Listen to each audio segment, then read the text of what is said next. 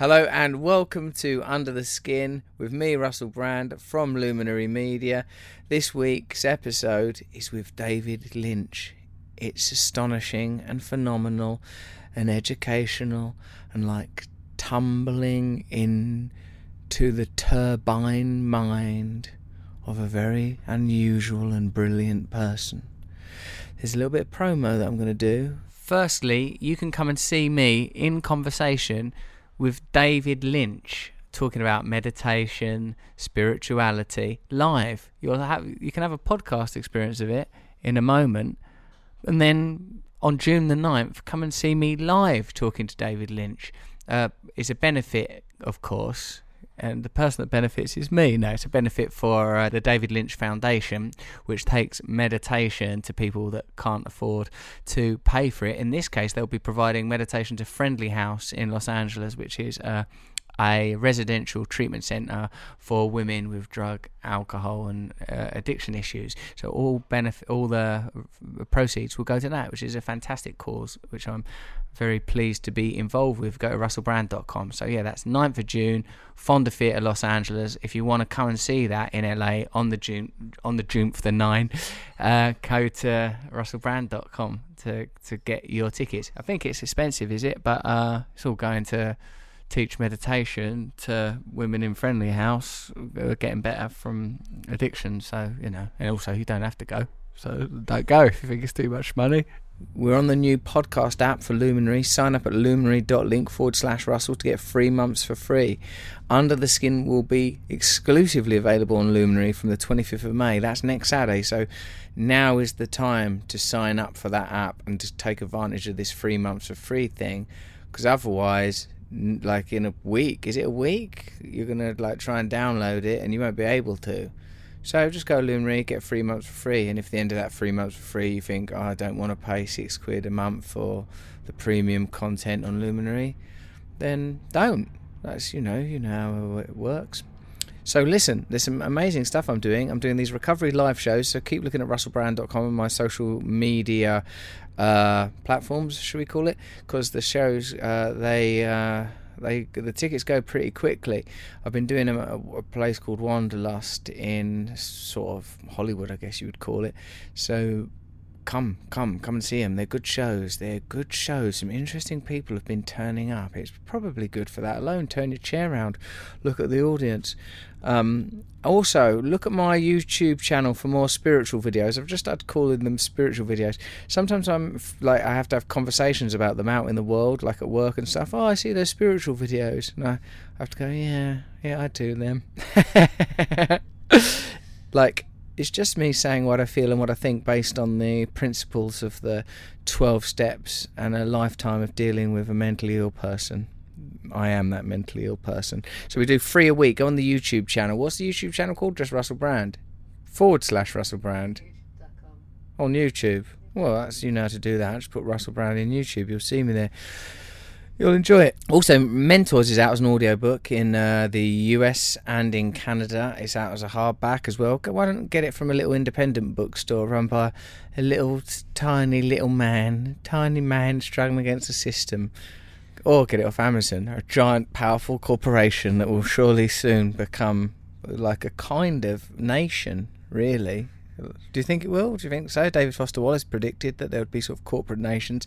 In a way, perhaps we've always had corporate nations. Perhaps the British Empire was the first operating as the kind of military muscle behind the East India Tea Company in the colonisation of former British colonies. Anyway, don't worry about all that. Go and watch Rebirth on Netflix. It's me talking about my involvement in politics, some of my spiritual realisations, what it's like to be present at the birth of 2 daughters. So many daughters. Still not enough though. I want more daughters. Get in touch with me on social media. Let me know what you think about the podcast. It's on Twitter, it's at Rusty Rockets, #Under the Skin. On Instagram, True Russell Brand. Follow that if you're not following it already. Nice pictures, little spiritual quotes, spiritual videos. Who doesn't like that? Before we get into Under the Skin, last week's episode was with Lena Dunham, who I adore. What a beautiful, talented, wonderful person. Lindsay Russell, who's off Blue Peter, the British TV show. Did you know that? Yep, well, she is. I've listened to the podcast again and again. Look, it's Lynn's_Blue Peter. Why would someone have Blue Peter as part of their... Why don't you check on Twitter how many people got Blue Peter in their name and then aren't presenters? I've listened to this podcast again and again, but never found an episode so honest, engaging, real, in inverted commas, and actually incredibly helpful. Such a fantastic episode. I've always loved Lena Dunham. Yeah, me too. And now I adore her. Always goes without saying that I think Rusty Rockets is great. Well, it doesn't go without saying, thankfully. It's been said, because without saying it would be a terrible omission. Emilcra13. I didn't start listening to this episode with the most open of minds, and honestly was a little put off before listening. I'm glad I listened anyway. I found this episode quite interesting and insightful. Keep following your gut, Russell. At True Russell Brand. Stars, some floating stars. Tara Bier.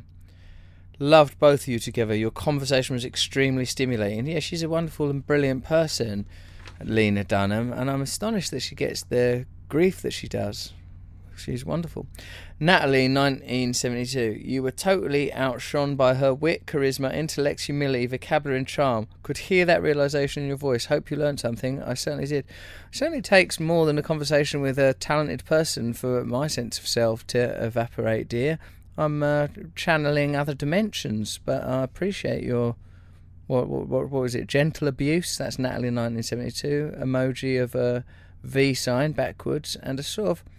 a smug emoji, I'm going to call it, appropriately. No, I love you, Natalie, and I couldn't agree more. Lena Dunham's an absolutely fantastic person. Oh, but now, let us launch face first into the...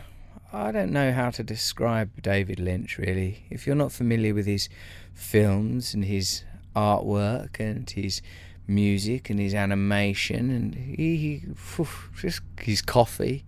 Get ready for David Lynch. He's a person like this. My favourite bit of the interview, I'd have to say, is when I bring up the Bhagavad Gita, and he sort of leaps into the subject with such sort of depth, breadth of knowledge, specificity, and theological acumen.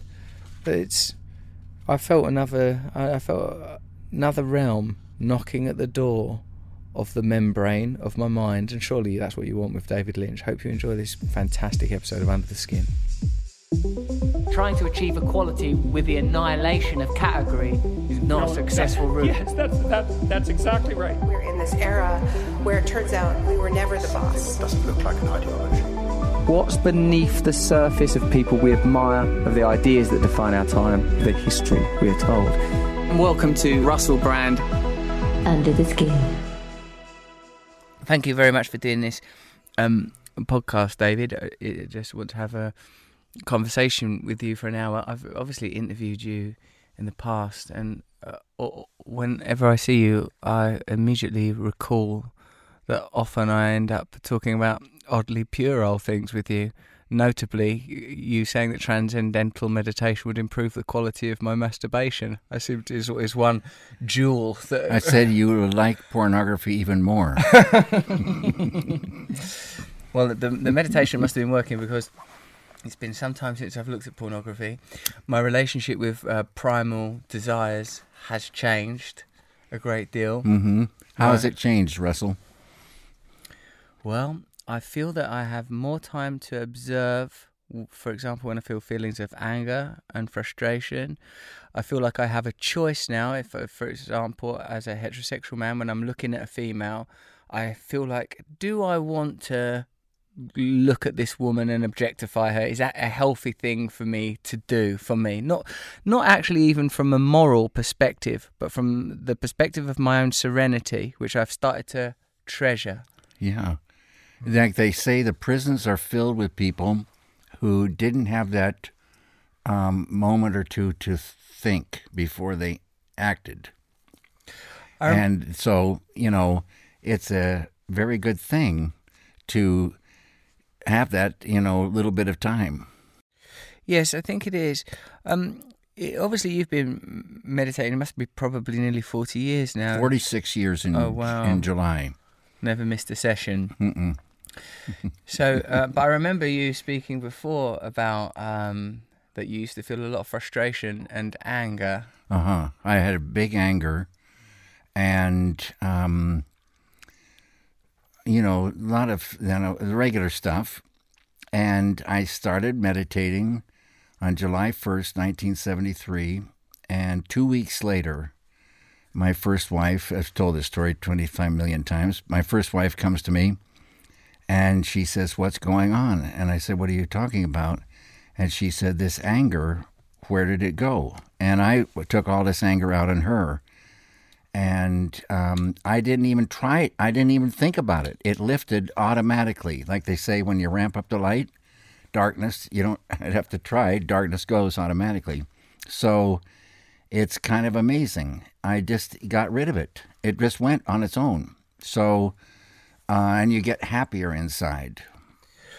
Have you noticed this trend has continued over the time you've been meditating with your own nature?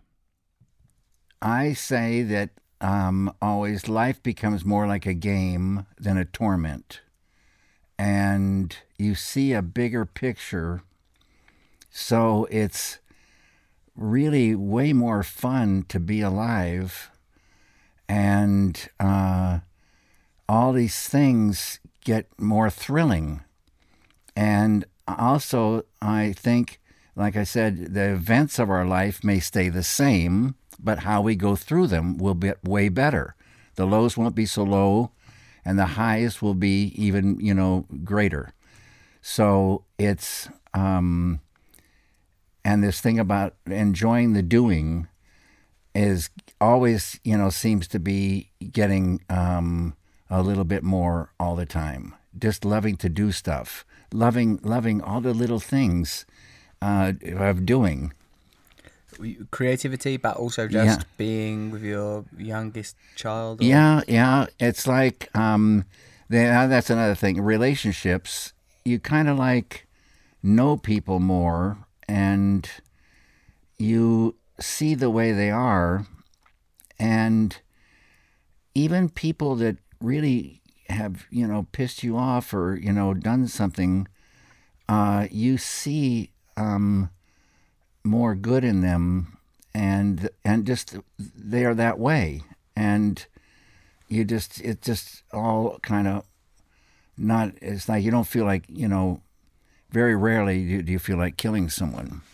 Yeah, I see. So you feel less attached to your personal perspectives. I often wonder about because your name has become an adjective, because your films, I think some of the images in your films have become the, the grammar of the way we understand that reality as we understand it conceals a darker nature beneath the... Not necessarily darker. Like it could, that's all what they say, I mean, just in the films, I'm sure, but just things that are hidden. And that's the whole thing about, meditation. You get to the thing that is the most hidden. Like they say, the transcendent is hidden in the field of relativity, and the whole field of relativity is hidden in the field of the transcendent. And so it's like being like detectives, human beings. We are looking for what is the real thing, and it's there way, way, way, way, way within. And so discovering from the surface many bad things underneath, but also maybe discovering, more and more good things too. Do you think then that it's a misunderstanding of your work that I feel like when people say Lynchian, I feel like they mean weird and they mean dark underbelly. Yeah. And I feel that just without deep analysis, my sense is that when you are revealing what's underneath, it's often peculiar and sometimes amoral and sometimes nihilistic.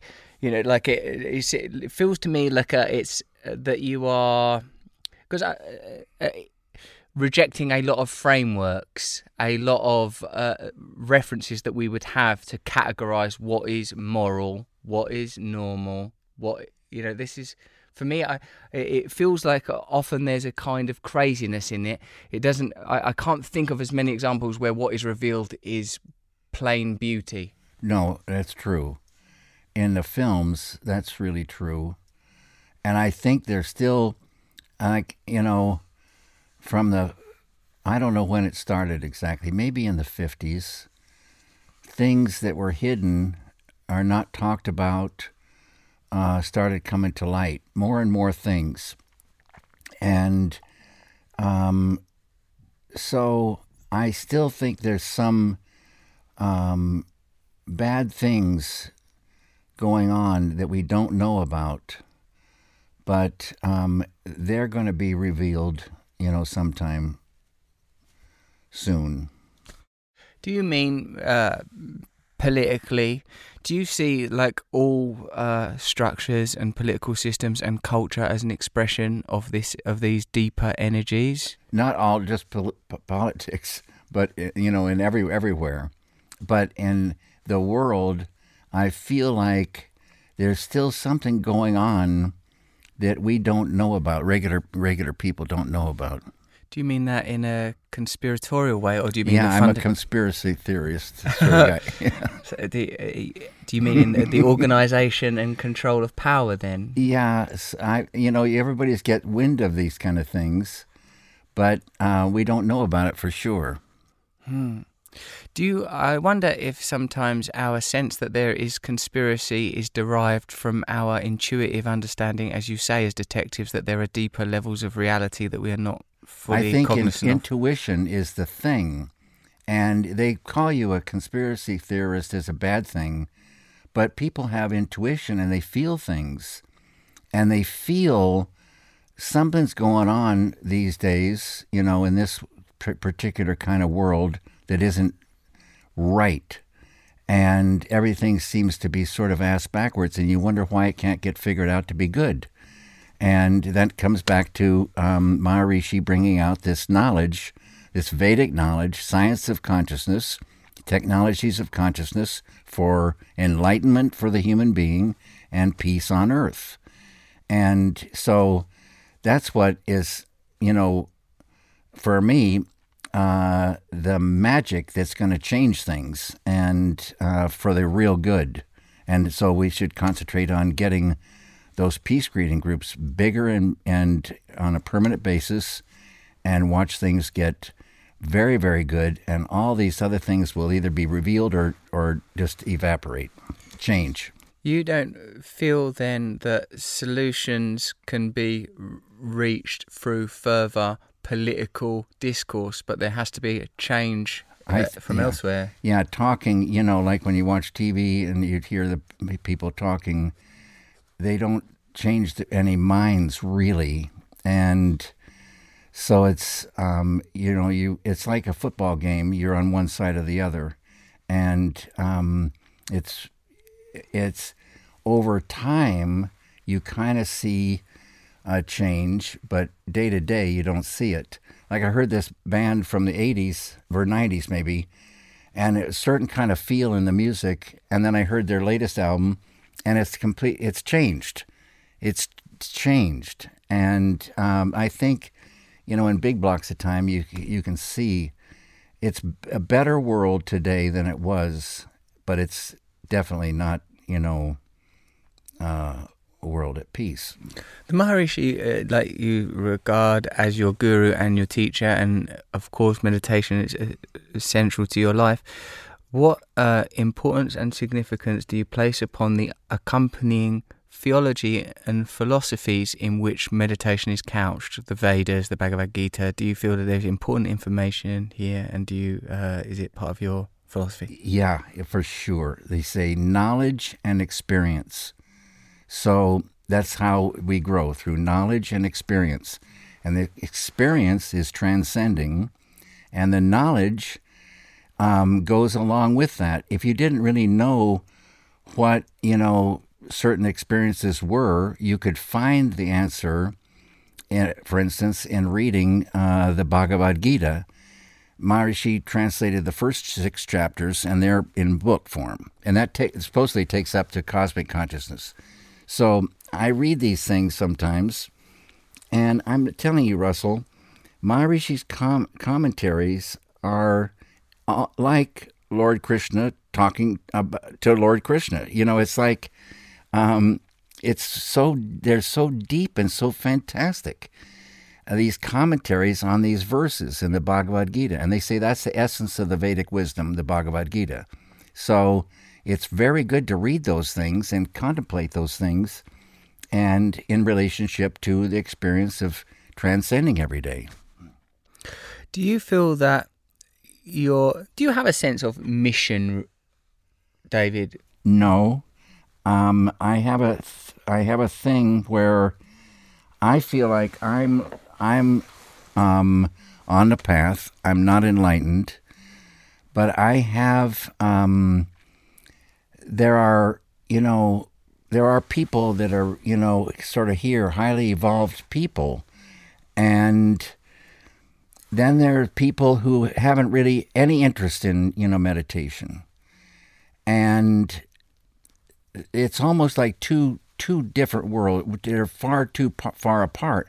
I kind of play in the middle, and I can understand them to a certain degree, the higher, and I can understand the people who haven't got any interest, and I can somehow tell these people about meditation in such a way that they might something might click, and they say, "Oh, I would really like that."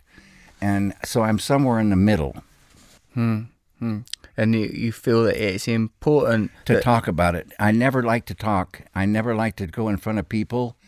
But Maharishi got me out, and through Bobby and Raja John, and I always feel high after I've talked about it. But before, it's a torment. I don't know why I got myself involved with it. But when I finish, I feel good. Yeah, you feel incredibly anxious in those in those moments of anxiety and fear. How useful to you is the connections that you have made in the transcendent, or how useful is your practice? How to do that? You use it? I feel like, we don't know what we would be like without meditation. So even though I have anxieties, I'm pretty sure they're much less than they would have been. Do you see what I mean? I can't prove that. I don't know. But I get through it, and I'm a pretty happy camper. Yes. So the idea is that if a significant number of people were to meet and meditate regularly, it would alter the consciousness of the planet in ways that we can't rationally understand. Exactly right. It's like I use the analogy of two trees.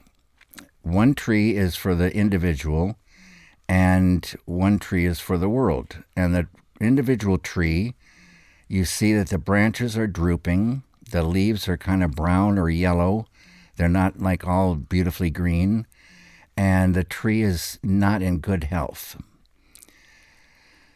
So most things going on to help the trees are on the level of the leaves or the branches. And all these charities, all these different things they're very good, but they're not on a deep enough level. And so the experienced gardener, they say, waters the root. And so this is where meditation comes in, to this transcendent. Get to that deepest level, and automatically the whole tree starts coming up to perfection. The leaves get green, the branches get really strong. Then flowers appear, and they could represent higher states of consciousness, and then that fruit appears, enlightenment. In the world tree, it's the same thing. Water the root, and the peace-creating groups are diving within as a group, and they say the effect is quadratically squared more powerful when they're together in a group. So it's very, very powerful enlivening of this transcendent, the same feel the individual is experiencing, but because it's a group, it's very powerful. And as Rajajan says, it goes isotropically in all directions at once. Boom, big power. And it goes at the speed of light, boom, out when they all light up.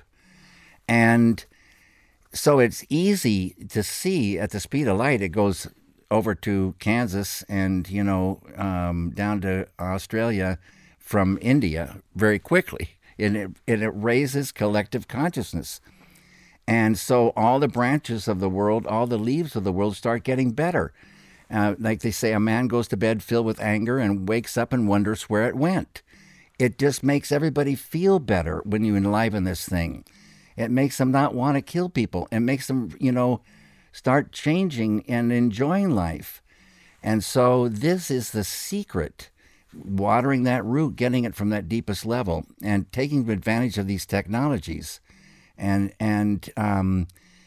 all these things are in the works, but these groups aren't big enough. And still people, it seems like the billionaires of today are the last people that will see the truth of this, and the poor people are the ones that would want to help, but they don't have the wherewithal. Well, this must mean then that consciousness, or Brahman, is the primary element of reality, and that the material world of phenomena is secondary. We're getting into some heavy stuff here. They say consciousness alone is. And so if you think about it that way, every little squirrel and babbling brook and star and Russell and David and all of us, we're nothing but consciousness. It's weird. Consciousness can turn itself into all the things. And consciousness is, it's like so magical. These Vedas are the laws of nature, right? And they exist eternally in the absolute, in the unified field. And these Vedas, it's such a fantastic thing, Russell. They start with the letter A, Ah. And Ah, they say, is unbounded infinity. And Ah holds everything. And in Vedic mathematics, it's the big reverberating zero. It holds everything. And the analogy is like the hollowness of the banyan seed holds the whole banyan tree. And these Vedas, they unfold in a sequence, but in the transcendent, a sequence implies passage of time, but there's no time and no space in the transcendent. So they unfold in a sequence, but simultaneously. And out comes a universe. And they say universes are bubbling up in the space-time foam just while we're talking right now. And they say out there in the void, there's almost an infinite number of universes. And there's a story about this young boy floating in the void. He's floating in the void, and in every pore of his body, his skin, there is almost an infinite number of universes. Do you ever want to make more literal films about things like that? I don't know, because if it happened in a natural way, I kind of work in reverse. I get ideas, and then later I say, oh, that sort of is like that. I don't work like I want to do a thing about this. Yes, that makes sense. In trying to communicate, it seems to me like the two, like these two things that I know you for. I know you sort of do sculpture, make furniture, make films, make music, make animation, and then I know you for your sort of philanthropic meditation-based work. What's your feeling around like earnestness, sincerity, and worthiness? Because like a lot of your stuff is either comedic or nihilistic or erotic or surreal. You don't feel like I never really see you being what I want to say, sort of like hand-wringing or sincere about stuff. I'm sincere about the ideas and translating the ideas to one medium or another. I fall in love with certain ideas, and I want to realize those. I remember that time I asked you, because this is a little while ago, I was directing a video as part of a film I was making. And you said, in your head, there is a television set. You have to get these ideas from the television set. Exactly right. The problem is that at that point, I was at a different frequency of consciousness, David. And what was on that television set in my head was women that worked in the pornography industry. So that's who was cast in that video. I was manifesting. See, but you got it from there to the screen. That's all that matters. That's the key thing. Try not to judge it morally. No.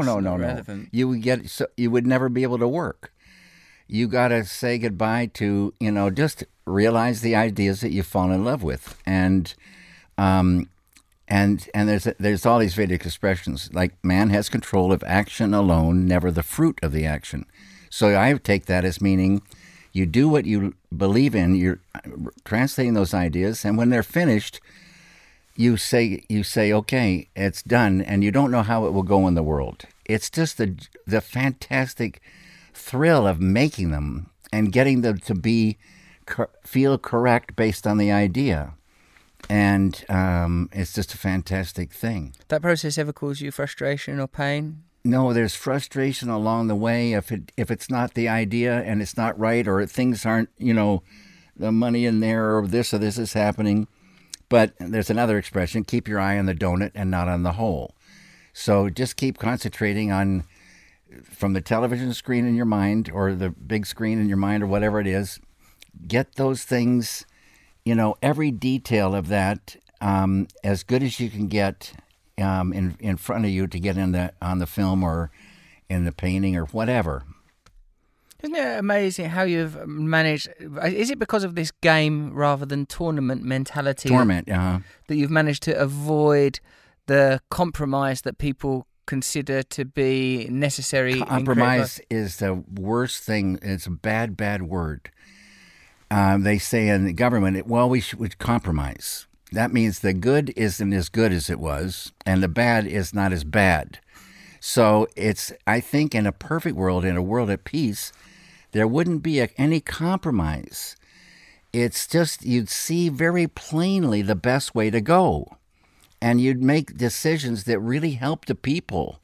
So many people are suffering, and so it really gets me that, I heard on TV that 48 million Americans go to bed hungry every night.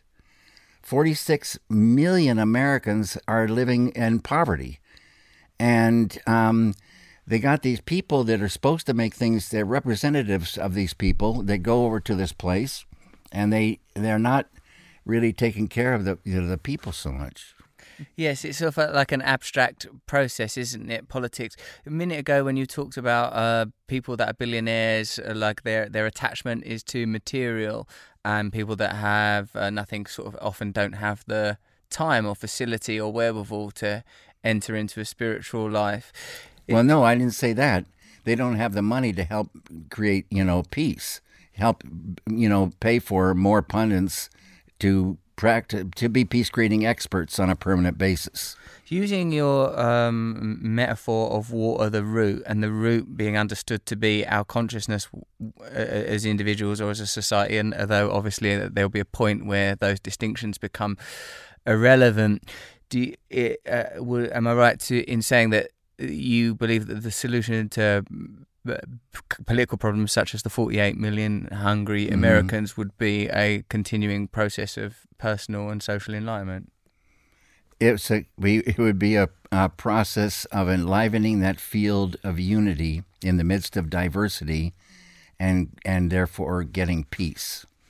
And then there'd be some kind of thinking amongst the leaders, so-called leaders, that would benefit the people, and there wouldn't be anyone suffering.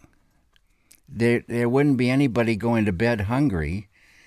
There still may be some differences in the amount of, money or, goods or cars or whatever, but it would be like Sam would have what he needed and what he was really happy with. Susie might have more, but that was just exactly what she liked and wanted. But Sam wouldn't have a problem with Susie. If he saw Susie having this, new, better car, if he started desiring a better car, chances are one would come along. Do you think that this then is perhaps a Kali Yuga, as Vedically described, an era of darkness? The Kali Yuga. Yeah. So there's 4 ages that go around and around and around. Oh, you got a problem? No, we just hold that up. That's periods of time. That means 30 minutes of talking has happened now. We've demonstrated that using a 3 and a 0. That's 3 10-minute periods. So that are we doing good? I think we're doing fantastically well. Okay. I'd stay here and talk to you, until you tire of it. I know you have restrictions, but you're saying about the there's these Kali giant blocks of time, and in the field of relativity, everything has a lifespan. So some really short, some very, very long, and there's these giant blocks of time. And down in the quicker blocks of time, there's these things called yugas, ages. There's Sat Yuga, and Sat Yuga is the longest of the 4 ages.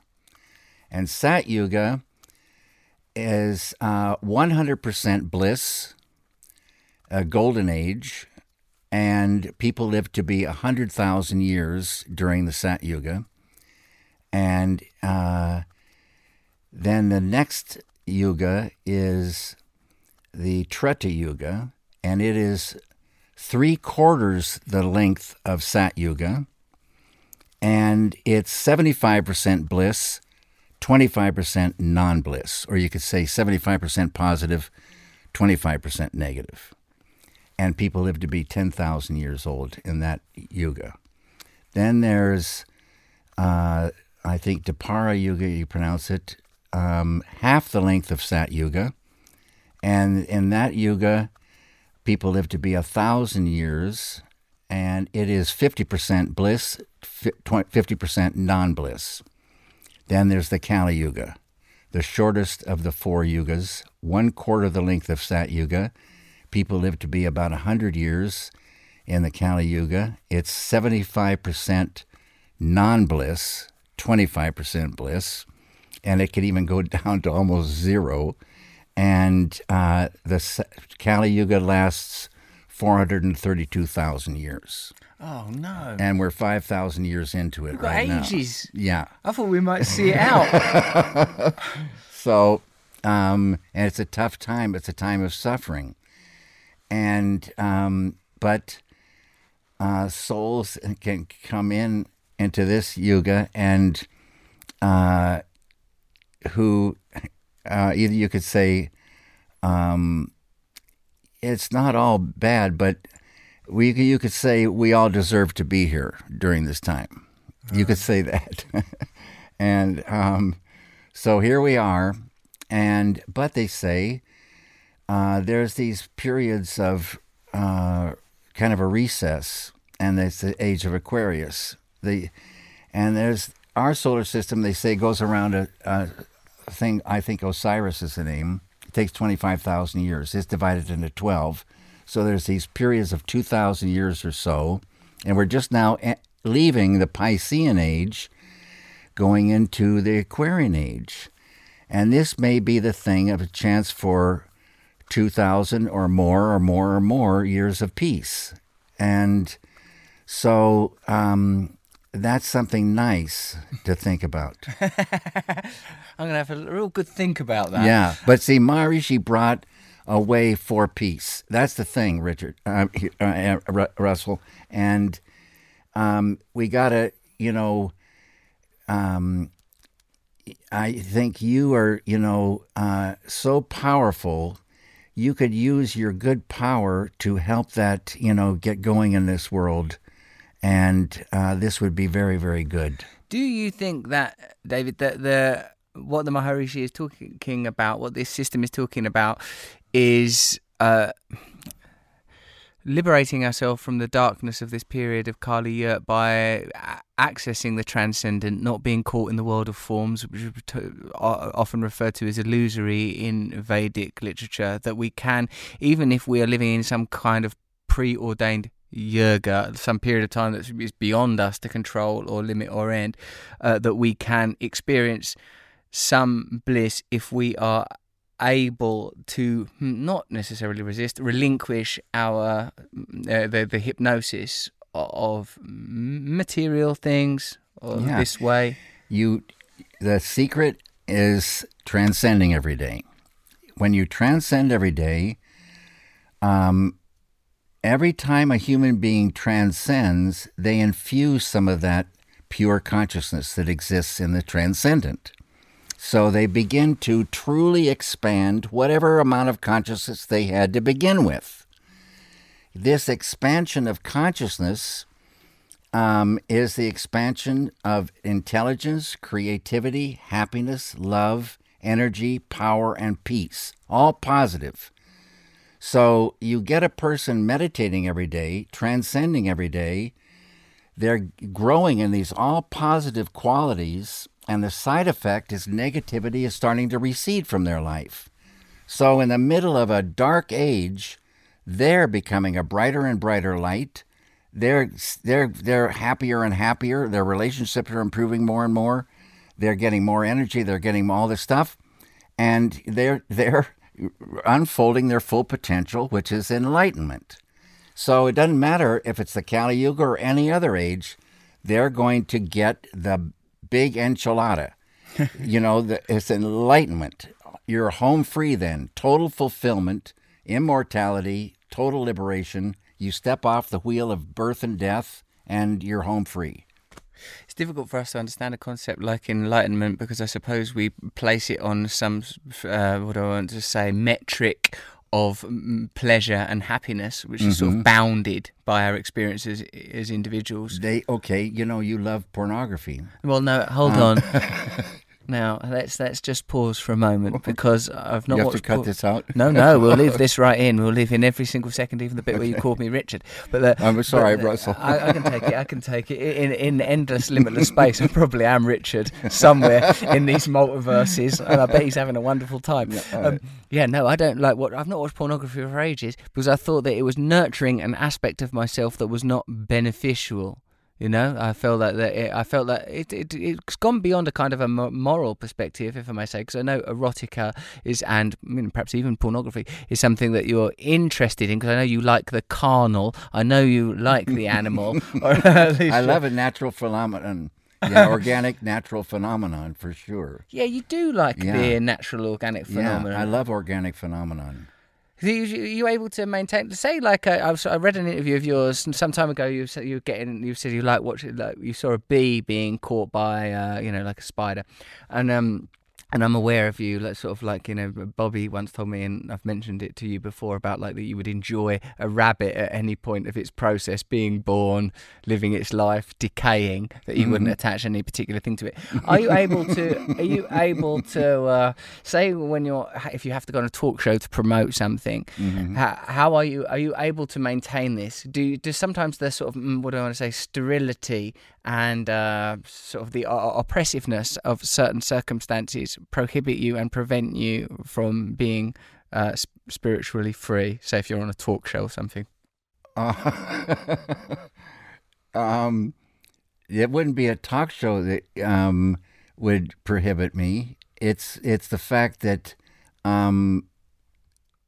you could be, if one was enlightened, you'd be free, no matter what the situation. So it's just like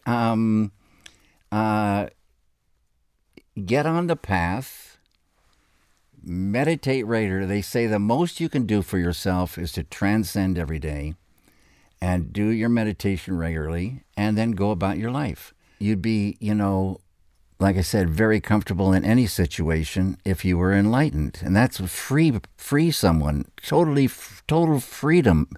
The game's over. You won.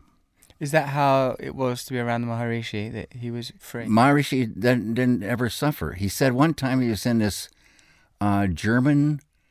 bar in a basement brick cellar or something, and he had to spend the night there in a cold, room in a German bar, and he said he almost suffered. I nearly suffered there. Yeah, almost. What about people that are in that, that exist in that world of, say, shamanism or gurudom, but do you think that there are some people that are hucksters, charlatans in Unfortunately, it's they're here, there, and everywhere. And that's what makes people second guess the real thing.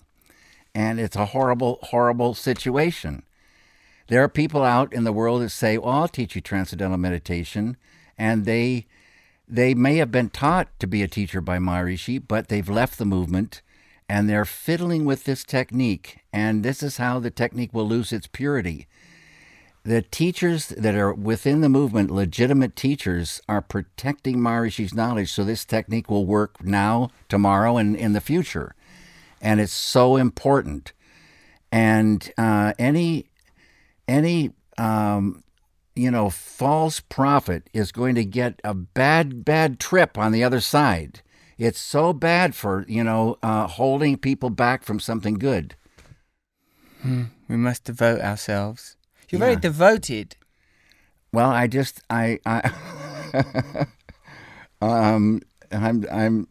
what is that one now? That's 40. That's 40. Wow, we just have 10 minutes went by really fast. It just shot by. I forget what we talked about even. During that 10 minutes, there was, I think... A lot of heavy stuff? Real heavy. Kali Yuga was dispatched. That's 425,000 years of took at least negative. 8 minutes. We covered that. That's been dealt with. Don't know why they need all that time to have the whole yoga if it can be discussed and described adequately. So fast, yeah. Gone. They're dragging it out. We're in the golden age already. Thank God we're back to that. It's much longer, too. And 100% bliss. 100%. Yeah. Oh, finally. Finally, 100% bliss.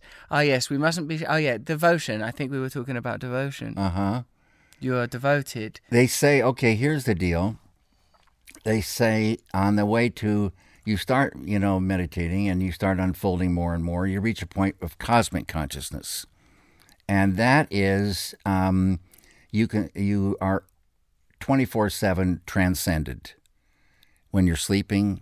When you're awake, when you're dreaming, you're always transcended. They call it the silent witness. They also call the surveillance cameras silent witness. But this is a different kind of silent witness. And you witness things, you're free. But this trip isn't over. There's 2 states of consciousness above that. So after cosmic consciousness, they say you go on a path of devotion. It's a different kind of thing. I'm not there.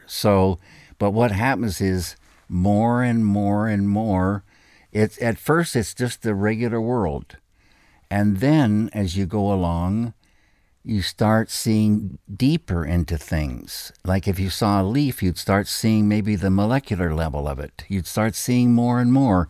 And you start appreciating, you get this devotion for God or the Creator so much. The analogy is they say a sculptor. And he does this beautiful sculpture and is put in a town square somewhere over here. And there's a man who, when he saw that sculpture, every day from then on, he went and just sat and looked at this sculpture. And word got back to the sculptor, hey, there's this guy, and he's like so in love with your sculpture. He goes every single day to see it.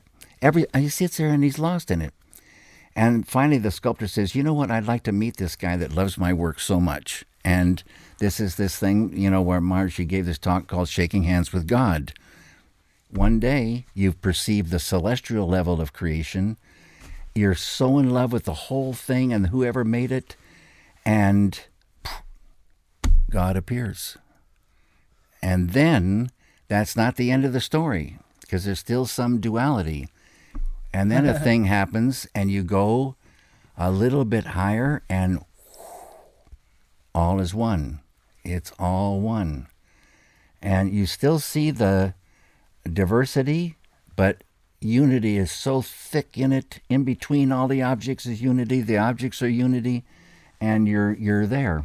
Oh, witness, then sort of bhakti, like love. The love becomes and then then the next oneness. thing, yeah, and then oneness, yeah. What do you think about whether or not we should take powerful hallucinogens?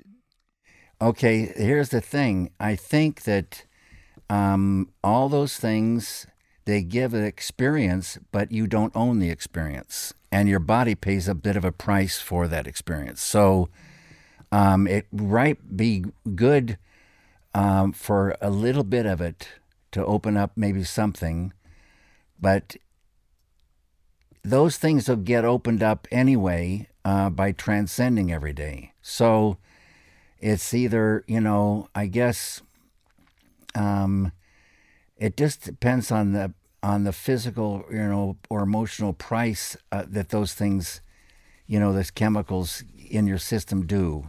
I smoke cigarettes, so that's, my thing.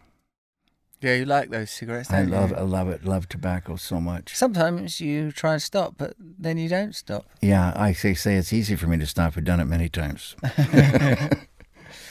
Did you ever read that David Foster Wallace article? No. He was good, I think. I never read it. He was on set on, maybe it was Lost I never met Highway. him. I never met him. He didn't want to meet me. That's very strange. Yeah. He's a genius, I think. I don't know. I guess I hear that he is, yeah.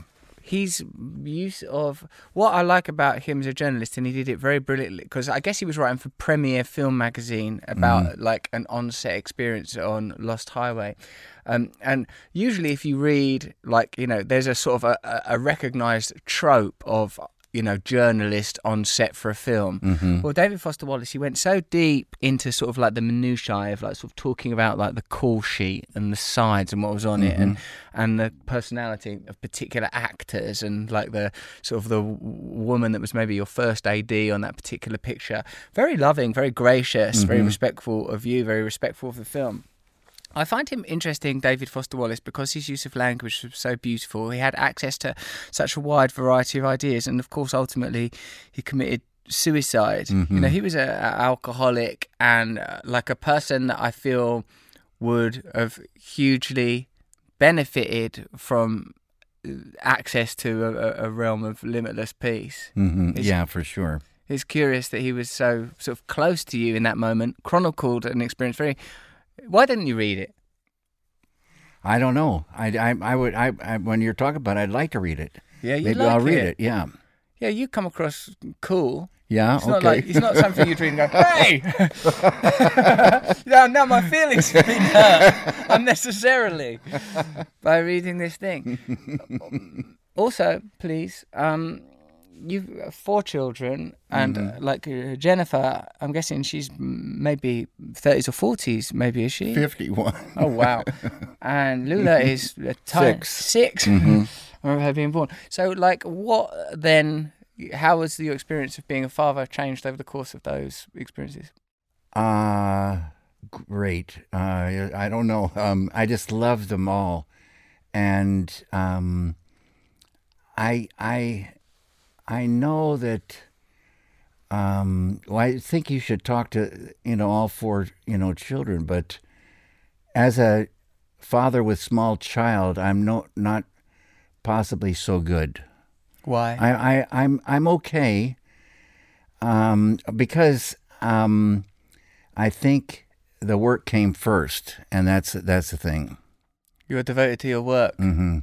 Yeah, I never wanted to get married. I never wanted to have kids, ever. And now I've got 4 marriages and 4 kids.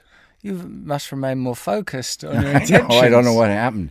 See, the thing is, you can have these wishes, but life, deals these things. The greatest thing, one of the greatest things that ever happened was, my marriage to Peggy and the birth of, Jennifer. It did something in me. It's sort of like jumped me, and things went very well after that. It was a lot of great. I've been so lucky in life, but that did not curtail anything. It just helped things. You must exist primarily in your modality as creator and artist then. This is I like to work. I love ideas. I like to work. I like in that documentary when that neighbour's dad said to your father, hey, he's not fooling around in that art studio. He's taking it pretty seriously. Exactly. So it was always in you. Yeah. Once I wanted to become a painter, that dad that said that, his son, Toby, one of my oldest friends, I met Toby on the front yard of my girlfriend's house. He later stole my girlfriend from me. But he told me something that was way, better than that girlfriend. But he said, my father, I went talking to him, we were just talking, I just meeting him for the first time out in this yard.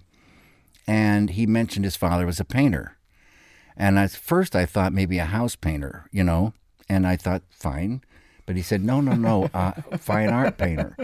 And and a bomb went off in my head.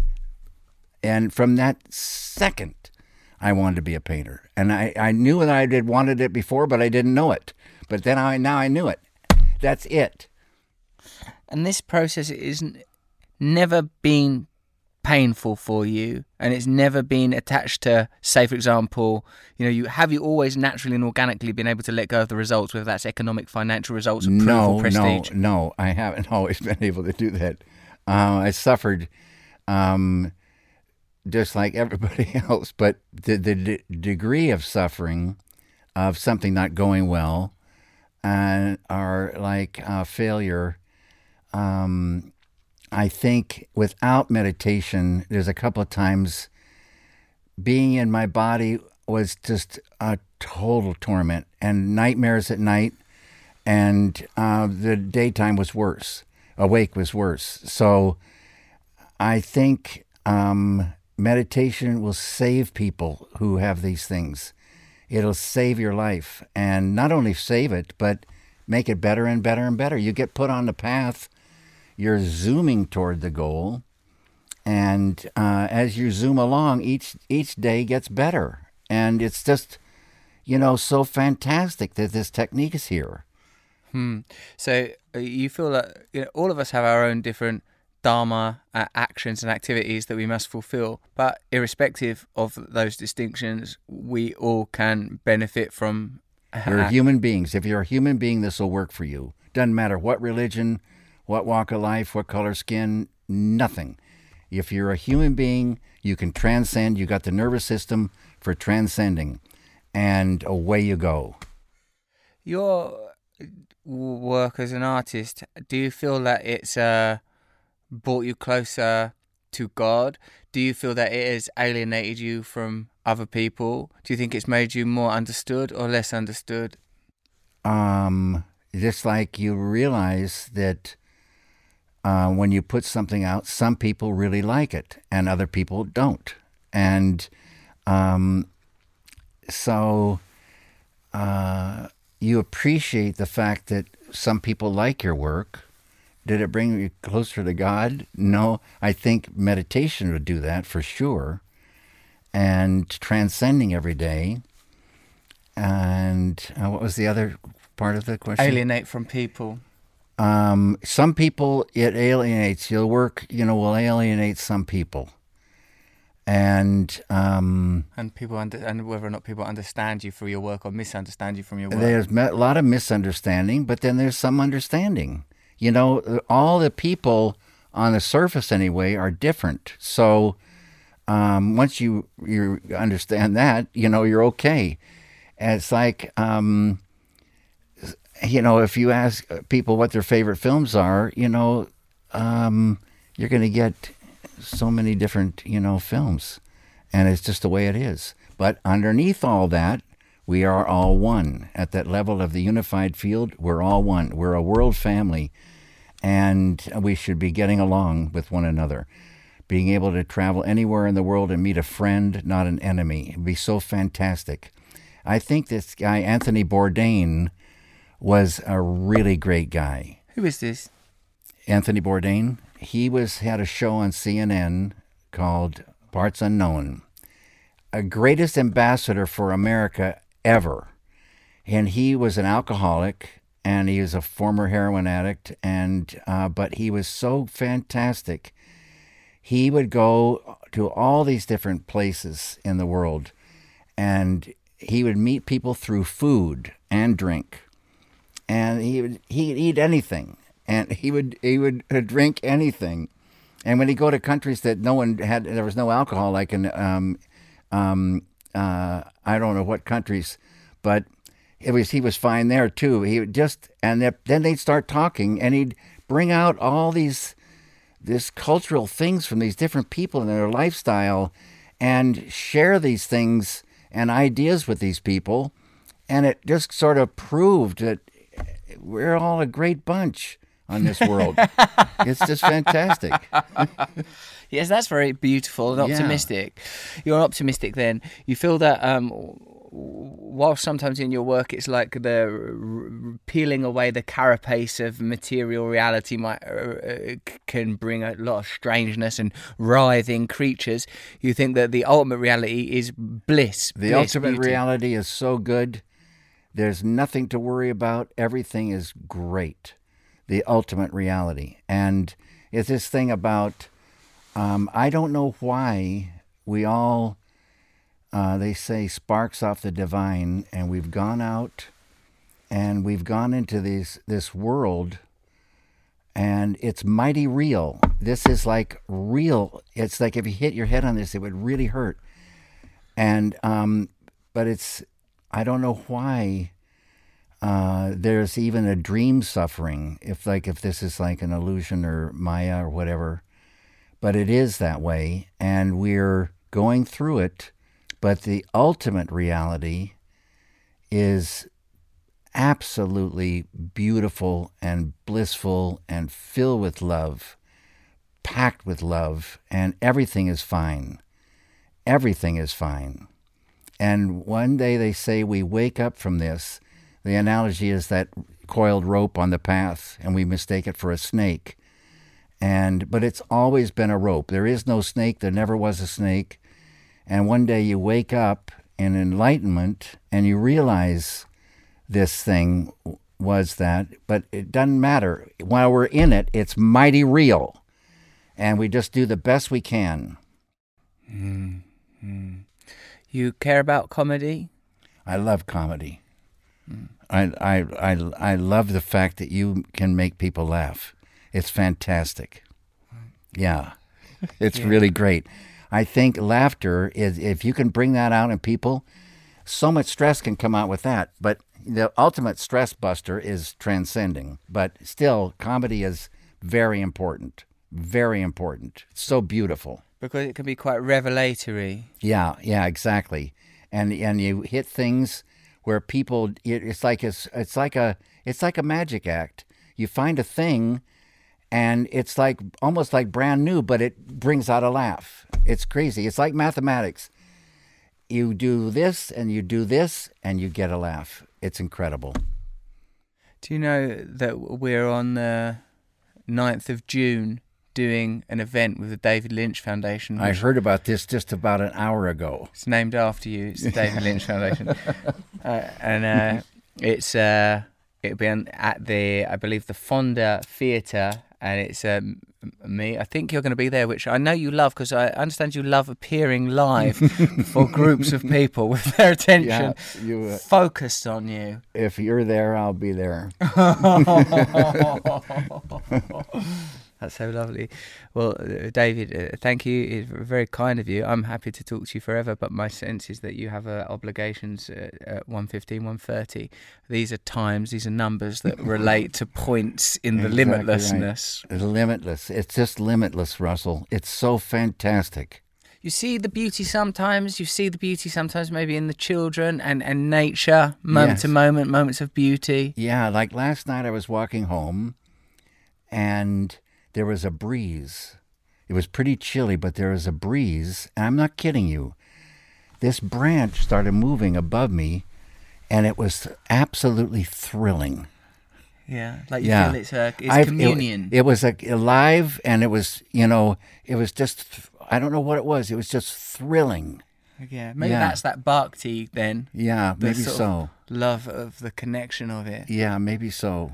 That's very helpful. Yeah. I'd like to get to the point where I can be in that German cellar and just and not almost suffer. Yeah, I thought about it and suffered a little bit. we've been there, man. Thank you, David Lynch, for Russell, your time. it's so great. You're fantastic. Thank you very much. I appreciate that. Thank you very much. Oh, I hope you enjoyed that conversation with David Lynch. If you are left wanting, needing, waiting, aching for more, come and see me live in conversation with David Lynch on June the 9th at the Fonda Theatre in Los Angeles. And remember, all proceeds from that event will go to teach meditation to the women at Friendly House in LA, which is a treatment centre for women with drug and alcohol issues that are getting better from it. So yeah, go to russellbrand.com if you want to come and see that. I think it's going to be amazing. David Lynch is a phenomenal thing to see, well, live, recorded. You've just listened to the audio of him. Why not see him live? Just even to see his root lift, the hair. It's so lustrous. It's all I could do not to reach over and touch it. Remember to let me know what you thought of it on Instagram. Tag me at TrueRussellBrand or tweet me at RustyRockets with the hashtag #UnderTheSkin. And remember, now's time to go and sign up. Get that Luminary app. I've got it. It's a perfectly nice app. Sign up luminary.link/Russell to get 3 months for free. If you don't do that now, next Under the Skin's only going to be available on Luminary next Saturday. So you'll go on iTunes or Spotify or whatever you get it on. It won't be there because it's going to be on this, but it's free for another 3 months. Okay, so sort your life out. Next week's podcast is with Jamila Jamil. Fantastic conversation about, what would we say, body positivity, mental health, fame, loads of stuff. In the meantime, go and listen back to some of the previous episodes. Blind Boy, Jordan Peterson, Naomi Klein, Jack Monroe, all fantastic educational podcasts. It's a hell of a catalogue and I'm most proud of it. Remember, if you want to come see me in LA, keep looking at russellbrand.com and my social media feeds because we're doing these little intimate gigs. They're very interesting, honest and raw, funny, but mostly they're about trying to find a new spiritual methodology to cope with a material world on the point of implosion as we completely lose faith in capitalism and modern politics.